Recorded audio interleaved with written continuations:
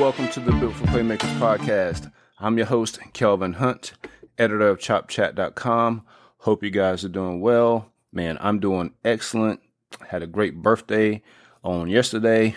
Thank you guys for showing love on the timeline on social media. Man, what a great birthday present. FSU owed that to me because the 2016 loss against Louisville was actually on my birthday. So that was like the worst birthday ever. But yeah, man, so appreciate you guys tuning in. Going to talk about the Louisville game in pretty much every aspect here on this podcast. If this is your first time checking us out, appreciate you guys giving me a chance. Those of you that have been rocking with me since the beginning, welcome back. Before we get into it, I'm going to go ahead and thank our sponsor, BetOnline.ag, the fastest and easiest way to wager on all your favorite sports, contests, and events with the first-to-market odds and lines. Find reviews and news for every league, including MLB, NFL, NBA, NHL, combat sports, esports, and golf. BetOnline continues to be the top online resource for all your sports information, from live and in-game betting, props, and futures. Head to BetOnline today or use your mobile device to join and make your first sports bet. Use our promo code BELIEVE50, that's BLEAV 50, to receive your 50% welcome bonus on your first deposit. BetOnline, where the game starts. And I actually put a small wager on the FSU game against Louisville, and it wasn't looking good for a little while there, but of course we came through in the clutch. So won a little money there on BetOnline. Also, I posted some best bets for the game, and I think I went 3 of 5 on those. And so if you haven't had a chance to use BetOnline.ag, make sure you do so. That helps the podcast out. But yeah, man, so let's get into it, man. What a game. I don't know if you haven't listened to the podcast before, it's probably like 5 or 6 episodes back. I talk about FSU. I compared this team and their attitude and will to win. I compare them to MMA fights. And like I said, those of you that know, I used to cover MMA back in the day. And I talked about how a lot of times fights are won based solely on like cardio and putting pressure on your opponent. No matter how talented or skilled one fighter is over the other one. And, man, I'm telling you that seems to be a pretty accurate portrayal of this team. One thing they're not going to do is they're not going to lay down. They're not going to quit. They're going to keep hitting you, going to keep hitting you with body blows and, stay in the fight. And, if you start to crack under that pressure, they seem to be able to, compared to years past, excel in those moments. And so I thought that was a good analogy for this game. FSU came right out and hit Louisville right in the mouth with a 3 and out on defense. And we're going to talk about the defense in this one. Trust me. And, great complimentary football because they got a 3 and out. The offense gets the ball and they go right down the field and score a touchdown on FSU's first possession. And, it's like 7-0. You're like, yo, that was way too easy. And so, of course, Louisville gets the ball back and they go right down the field and tie it up. And FSU goes right down the field and misses a field goal. And like I said, if you've read anything on Chop Chat of late, I basically have said, stop sending Fitzgerald out there to kick field goals unless it's like a 25, 30-yarder. I mean, he missed a 37-yarder the other night. And so at this point, it's you got to just start saying, hey, it's 4-down territory once you pass the 40-yard line. I mean, and just start calling the game as is because, number one, field goal is not going to win you the game. And number two, you just have zero confidence in Fitzgerald out there kicking field goals. And so it's 7-7 after the missed field goal, and Louisville goes 80 yards on 7 plays to take a 14-7 lead. And then FSU comes right back, scores a touchdown, 75 yards on 3 plays on a beautiful, beautiful throw from Jordan Travis to Malik McClain. I said on Twitter, those of you that follow me on Twitter, I said, man, different receivers have stepped up each game. I felt like Malik McClain was going to make a play. He made a play. I mean, he made a play, but the guy that really stepped up in this game was Johnny Wilson. Of course, we'll talk about that later. But man, 6 receptions for 149 yards and 2 touchdowns. Whew. That'll get it going. So yeah. So okay. So it's 14-all, and so I want to talk about the defense right here. Everybody online now. Obviously, you never want to give up, back to back, touchdowns, 2 possessions, 2 touchdowns. So, okay, that's not good, but you knew that Louisville was going to make some plays here and there. I mean, Malik McCunningham, I mean, that guy's he's one of the better quarterbacks in the ACC. I mean, dual threat, can throw it deep, pretty much whatever you want to do, he can do it. And so you're like, okay, it's 14-all, and Louisville's driving again, and FSU forces a fumble. They give the ball back to the offense, and then unfortunately, FSU turns right around, and 3 plays later, they give the ball right back to Louisville. And mind you, Louisville gets the ball on FSU's 45-yard line after that turnover. Okay, so almost at midfield, they get the ball, with a great opportunity to score. And FSU forces a 3-and-out. Okay, so keep that in mind. They get the ball at midfield, pretty much Louisville does. FSU defense forces a 3-and-out. After forcing a fumble, a turnover on the possession before that. Okay, so after the 3-and-out, FSU they pin FSU deep, on their own 8-yard line.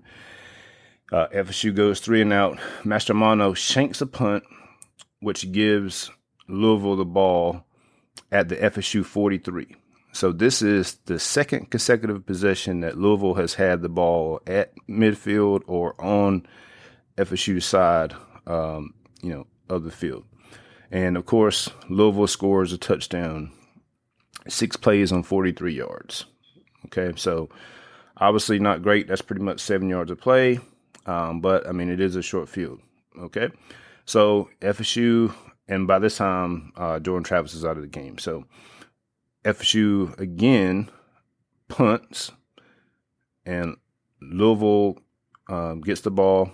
They're up 21-14, Louisville is. And FSU's defense forces another fumble.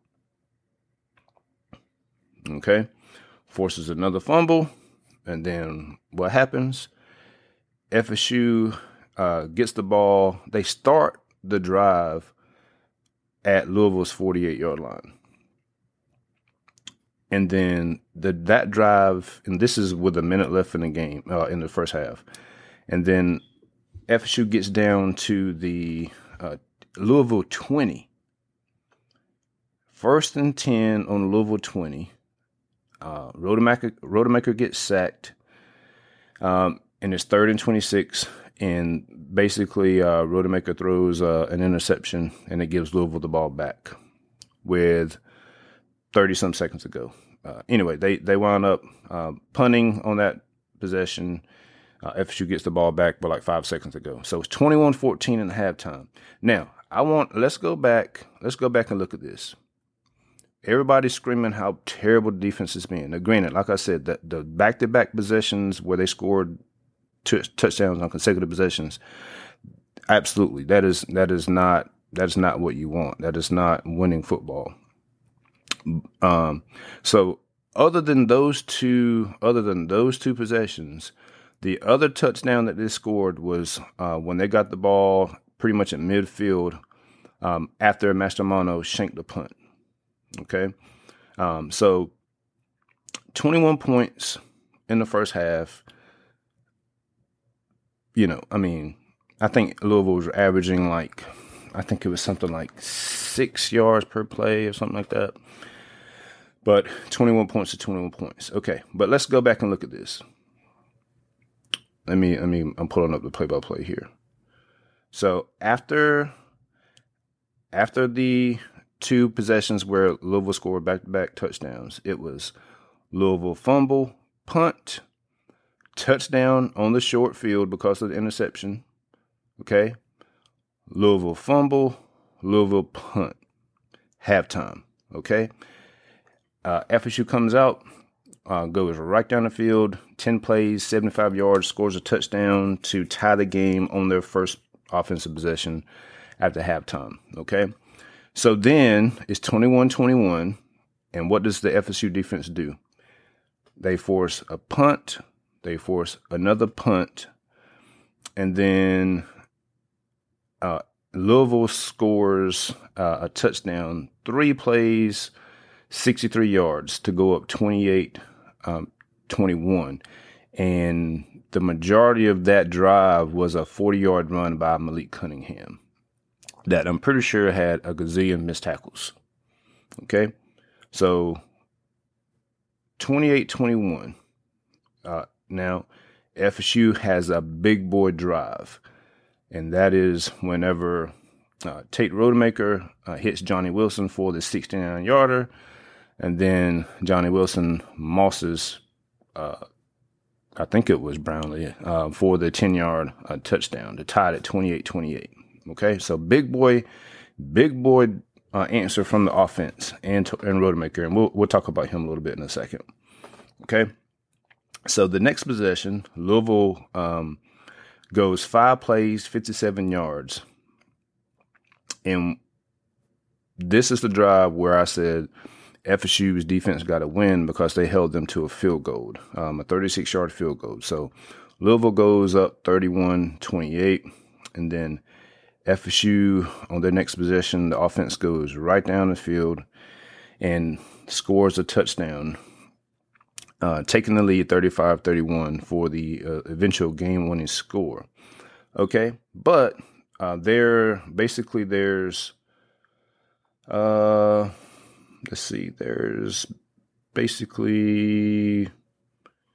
7 minutes to go, 7:54 to go, so 8 minutes to go in the game. FSU is up 35-31. Louisville gets the ball, and the FSU defense gets a 4th down stop, turnover on downs. FSU offense misses a field goal, Ryan Fitzgerald's second missed field goal of the game, which gives Louisville the ball back with a minute and 44. Minute and 44, Louisville's down 35-31. Minute and 44, though.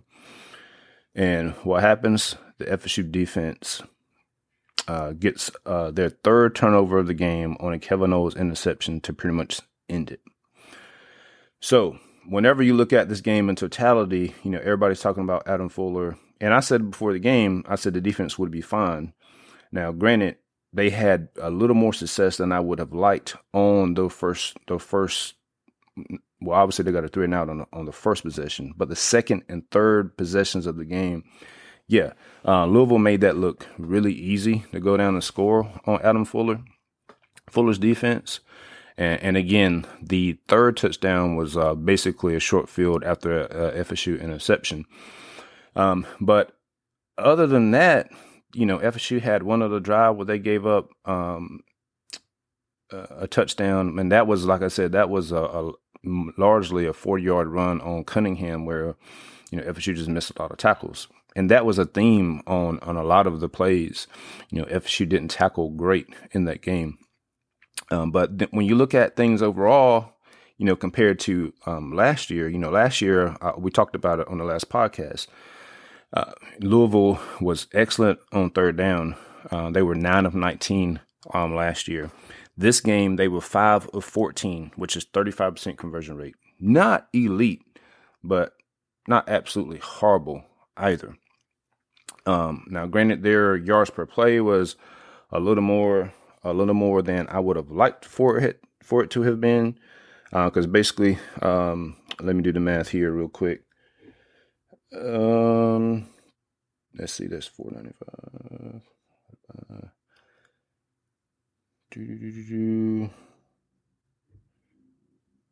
Yeah, so 6.3 yards per play. 6.3 yards per play. That's a little more than you would have liked, but at the end of the day, they keep Louisville off the scoreboard enough to get the win. And so whenever I look at this game, there were some things that stuck out to me, and a lot of people are forgetting. FSU played this game without starting defensive tackle Fabian Lovett. Also starting cornerback Omarion Cooper played very little.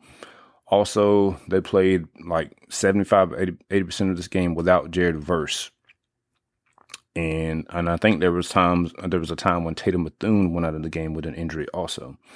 So here you are with a defense against one of the better quarterbacks in the conference, with basically, 3 starters missing, and you give up 31 points, of which one of those is a gift because they got the ball at midfield. You hold them to 35% on third down, and they were, I think, one of two on fourth down conversions. So it clearly was a philosophy of, contain Malik Cunningham. And so one thing that surprised me in this game is that Louisville ran the ball with their running backs a whole lot better than I thought they would. And so I think the reason for that was whenever I looked at the game, you could see that the defensive line pretty much was, rushing to contain Cunningham and not let him get loose with his legs. But at the same time, that they didn't get any pressure on him whatsoever, and that allowed, there's just too much time for our defensive backs to have to cover somebody. And so that's why you saw a lot of the longer pass plays at points in the game. And then you said, well, man, why don't you bring more pressure? Why don't you do this? And there was one play in particular in the game where Derek McClendon just came off the edge like a bat out of hell and, basically ran past the play, and Cunningham just went right where he should have been and got, a whole lot of yards running. And so it's basically a pick your poison with Malik Cunningham. The kid can play, man. So yeah, some of it was like, hey man, you got to do something different. But at the same time, you kind of saw where, what Adam Fuller was trying to do. Then they kind of spied Cunningham with Deloach, and there were times when Deloach just couldn't keep up, or he took a very bad angle to try to get the tackle. So at some point, man, guys just got to make a play, and there were times where guys were in position to make plays, and they just didn't. One thing I did not like on the defense was it felt like at times the running backs for Louisville were they were falling forward, for an extra, 2 and 3, 4 yards at times. And so I think they did miss Lovett in there against the run. But, as far as, just overall, though, I thought, they did a good job of containing Cunningham enough. He still had, 127 yards running on 17 carries. So Louisville did change some things that they had been doing in the first 2 games. 17 carries. But again, a lot of that production and yardage came on like 2 or 3 plays. So one thing I would have liked to seen a little bit more would have been FSU creating more havoc in the backfield. So they only had 2 sacks and 4 tackles for a loss. And then when you look at Louisville had 4 sacks for 10 tackles for a loss. But again, that is with Rodemaker playing like 60% of the game or more. And, once he got comfortable, then he was able to carve Louisville up also. So those of you that are worried about the defense and Adam Fuller, look, Louisville's a team that offensively they can put points up. They got a great quarterback. it was a game plan that they thought would work, and ultimately it did. I mean, like I said, when you look at it, the defense's job is to get the ball back to the offense so the offense can score, right? So after those first two touchdowns on the second and third possessions, like I said, it's fumble, punt, touchdown with a short field, fumble, punt, second half, punt, touchdown, field goal, turnover on downs, interception. I mean, when you look at it overall, I mean, hey, bro, I mean, it's not too bad, considering you're playing without three of your starters for the most part. Okay, and so hopefully those guys are okay. I love it. I think, probably we just held out for more precautionary stuff. Travis tweeted out that good news. I'm taking that as probably, it's an ankle sprain and not a break or something like that. I tweeted earlier today that I had a high ankle sprain whenever I was in college. I was playing baseball and I was on second base, and guy got a hit, and I was rounding third, looking to score. And my coach is waving me home to go score, and I get about a third of the way down the line, and he throws up the stop sign, and so I basically had to slam on brakes. And so my right foot just basically slides and rolls over as I'm trying to stop and get back to the bag. And, man, you talk about black. My ankle was black and blue and purple every which way you want to turn it. And I was out for a month, and I had some scouts coming to watch me play, and so my coach was like, such and such is coming. Do you think you could play? And of course, I'm like, well, I'm going to play. And I basically took like 4 a leave to try to play in the game. We had a doubleheader, and about midway through the doubleheader, man, I felt like my foot was going to fall off, and so I wound up missing like another 2 weeks. So I hope that they don't rush Jordan Travis back. I think they can beat Boston College without Jordan Travis, as long as Tate plays at the level that he played the other night. The better version, that is. And hopefully an additional week off will allow Travis to come back for the Wake Forest game. If it's just a regular sprain. If it's a high ankle sprain, I just don't know. I know how my injury was, but everybody's different. Everybody heals differently, and they have technology now that they didn't have back in, this was 1998 when that happened. So yeah.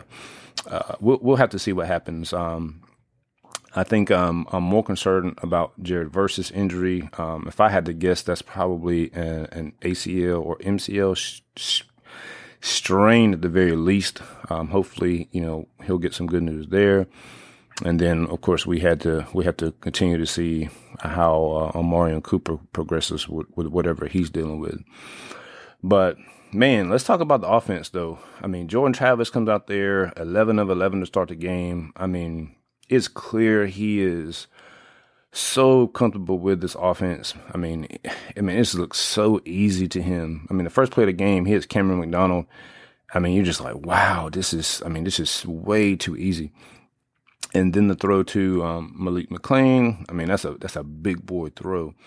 And even the throw where the first interception, of course, happened to Cameron McDonald, he didn't even look for the ball, and it hits him in the hand, and the deflection goes off, and it's, for a turnover. But, I mean, that's not Jordan's fault. And it just sucked, man, whenever Jordan got hurt on that tackle. And, again, I don't think it was anything malicious or dirty. Sometimes you get grabbed by the ankles like that, and you can get your ankle twisted up. But I'm not going to lie. At the point that Jordan Travis came out of the game and you knew Tate Rodemaker was going in, I'm not going to lie to you. I was like, it's over. If we're going to lose this game, if Jordan Travis is out for a long time, this season is over. I mean, we started out great, 2-0, but man, everything we have right in front of us is probably going to just unravel and go right off the table. And, of course, Rodemaker goes out there and looks exactly how you thought he would look, or how he has looked in the past. And you're just like, man, what are we doing? I cannot believe you're running him back out there after halftime. And, I don't know what was said at halftime. I don't know if, they had Tate Rodemaker to, set on Jordan Travis's lap, some of his magic to rub off on him, or what. But, they come out And he makes a couple throws, but you could tell they were kind of conservative. They started to run the ball well, and he made a few throws, and they scored a touchdown to tie it up 21 all. You're like, well, hold on a minute. He didn't throw a touchdown, but they scored. He led a drive. So you're like, well, man, maybe if the defense can buck up here and make something happen, we might have a shot, right? And of course, the defense, I'm talking third quarter, Louisville, they force a punt. And then FSU gets the ball, and it's like 3 and out. Defense forces another punt. Offense gets the ball, 3 and out. You're like, oh man, it's over. We just don't have it, And then once Louisville scored that touchdown to go up 28-21, it was like, I don't know what happened after that, but it was like they were like, hey, look, we're just going to get the ball to Johnny Wilson. Everybody else get the hell out of the way. And it became the Tate Rodemaker Johnny Wilson show after that. And man, look, this is a huge win. I know a lot of people are like, oh man, it feels like a loss because of all the injuries. But listen, getting that type of win does so much for a team like FSU because it reinforces everything that Mike Norvell has been saying the entire time, talking about responding to adversity, keep fighting, play the next play. All of that kind of just goes into everything that he's saying. I said, basically, it's like a huge piece of rebar. You know how you lay in concrete and sometimes you have rebar in the concrete? It's just like putting a big piece of rebar in that concrete, in that foundation to help solidify and stabilize that foundation. And, I can't tell you how that performance, how that should help Tate Rodemaker. And Mike Norvell would say it, it's, doing it in practice is one thing, but then doing it in the game is another. And obviously, they have felt confident with Rodemaker at practice. He's been able to do the things in practice. It's just like golf. He hadn't been able to take it from the driving range to the actual course. And for Rodemaker to finally taste that success, man, I think that has got to be a huge weight off of his shoulders. Not only that, I think that helps the players around him to start believing even more in him when he goes into the game. And, I would expect that. I mean, I don't know if he can play at that level like they did in those last few possessions. If he plays like that, I mean, dang, you're still going to win a lot of games. But even if he gives you like 70% of that, especially against somebody like Boston College or Georgia Tech or Louisiana, I mean, that gets you to 6 wins because you won this game against Louisville. That gets you both eligible. And I think, depending on what happens with Travis's injury, if he comes back, then there's some other games in there that you might be able to win 1 or 2. So you're still looking at potentially 8 wins. And that's what we said before the season. You would take 8 and 4. But not only that, just how different guys are stepping up, every game. Like I said, the first game, it was, Portier. He led the receivers from game 1 against Duquesne. And then it was Ontario Wilson in game 2. Game 3 is Johnny Wilson. And then some other guys got into it. And knowing that, FSU could potentially get a commit from five-star wide receiver Hakeem Williams this week. Man, you don't think they didn't show him Johnny Wilson out there mossing those dudes, going 6 catches, 149 yards, and 2 touchdowns? And then watching what Texas A&M did against Miami? Bruh. I mean, come on, man. I mean, that's a no-brainer. Every week, a different receiver has shined in this Mike Norvell offense. So I think that was great. And then, of course, they could potentially get a commitment from 4-star linebacker Blake Nicholson. I mean, you look at the linebacker play over the first 3 games, and there's still some things they got to get cleaned up. But, I mean, yeah, they would not have won a couple of these games if not for the linebacker play. So things are looking really good for FSU right now, despite all the injuries. And think about this too. You're facing what I think will be they could fold now that they lost this game. I'm talking Louisville here. But from a quarterback and standpoint, Cunningham can make some things shake against most defenses. And so when you look at it and you say, man, FSU held Louisville to 10 points in the second half without Jared Verse on the field, without Amarian Cooper on the field for the most part, and without Fabian Lovett on the field, bro. Shout out to Patrick Payton. Came in, as soon as he came in, made a play on a screen pass. So, this is an opportunity for those young guys to come in and, hey, next man up. It's time. You got to make a play. And so I think there are a lot of great things happening in this program aside from, just the injury standpoint. But I told someone on Twitter, I tweeted it yesterday, they posted a clip of Kevin Knowles speaking after the game, and you can just hear the passion that kid spoke with. And, he hadn't played like at a high level. There's some things he had to clean up. So, but seeing him get that interception and just hearing the conviction and the passion in his voice, when speaking about this team, this program, man, this is stuff we haven't seen in Tallahassee in a long time. Just the mental fortitude to get punched in the face with injuries and turnovers, and a guy that has not proven anything whatsoever to be able to go into a game and win a game like that on the road. I mean, guys, people are taking notice. I wrote about it on Chop Chat yesterday. You had some national media tweeting about FSU and how they were 0-4 last year. Now they're 3-0. I think my guy Adrian Polk tweeted out, we started out 0-4 last year, but over the last 11 games we're 8-3. Hey, things trending in the right direction. They're climbing, as Mike Norvell says. So, great win for the program. I'm just so happy for those guys and everything they've done to get to this point. But I know people are talking about, why aren't we ranked and all that good stuff. And I really could care less if we're ranked. Keep us unranked for all I care. Ranking means nothing. If you watched that Texas A&M and Miami game last night, both of those teams were ranked, and you looked at both of those teams and said both of them are trash. I mean, they're not very good. I mean, I talked to somebody at church today, and I was like, hey, man, did you watch that game last night? He's like, bro, I fell asleep. I was like, exactly. Right? So don't worry about a ranking. Let the results speak for themselves. Go out here this week. Take care of Boston College.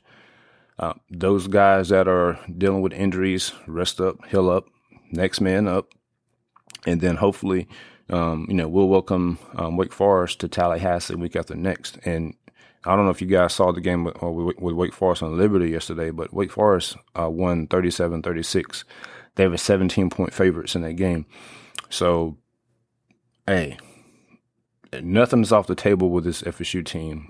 We'll just see how things shake out from an injury standpoint. But looking at everybody else on the schedule, I wrote about it on Chop Chat 7 weeks ago, and it's titled, "Is This 2022 Schedule as Daunting as Everybody Says It Is?" And I didn't think it was. I knew A&M were frauds. I knew Miami were frauds from a ranking standpoint. I talked about NC State. I put them as my number 2 most overrated team on the schedule. Florida should be 1-2 instead of 2-1.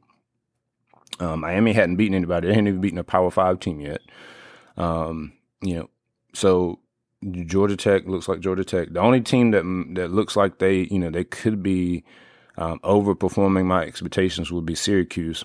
But again, as I pointed out on Twitter earlier this week, Syracuse, they should have lost yesterday, actually, but they have to play Notre Dame, who doesn't look too hot right now, obviously, but Clemson, Pittsburgh, and NC State, all consecutive weeks before FSU travels up there. So they're going to be beat the hell up whenever we roll up there. Hopefully we'll be healed up by then, and, we'll see how things shake out. But yeah, so great win for the program. I will try to record, I know I'll record. I'm going to try to do 2 episodes this week, just depending on, how these, the news about these injuries come about. But yeah, so try to get 2 episodes in. We'll see. I can't promise you that, but I do want to try to get more consistent with these podcasts, because you guys have shown me a whole lot of love on social media, sharing these episodes. I really do appreciate it. We have gotten, the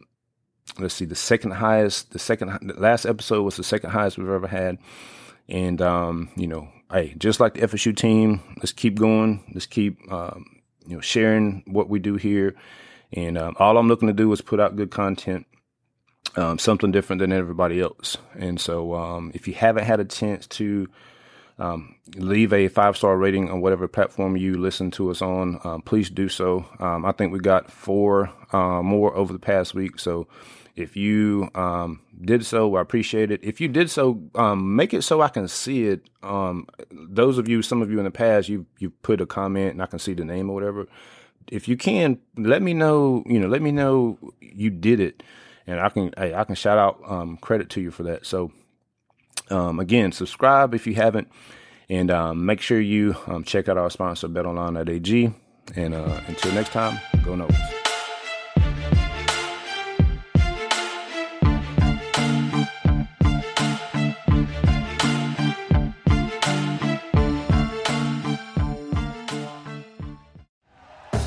Thank you for listening to Believe. You can show support to your host by subscribing to the show and giving us a 5-star rating on your preferred platform. Check us out at Believe.com and search for BLEAV on YouTube.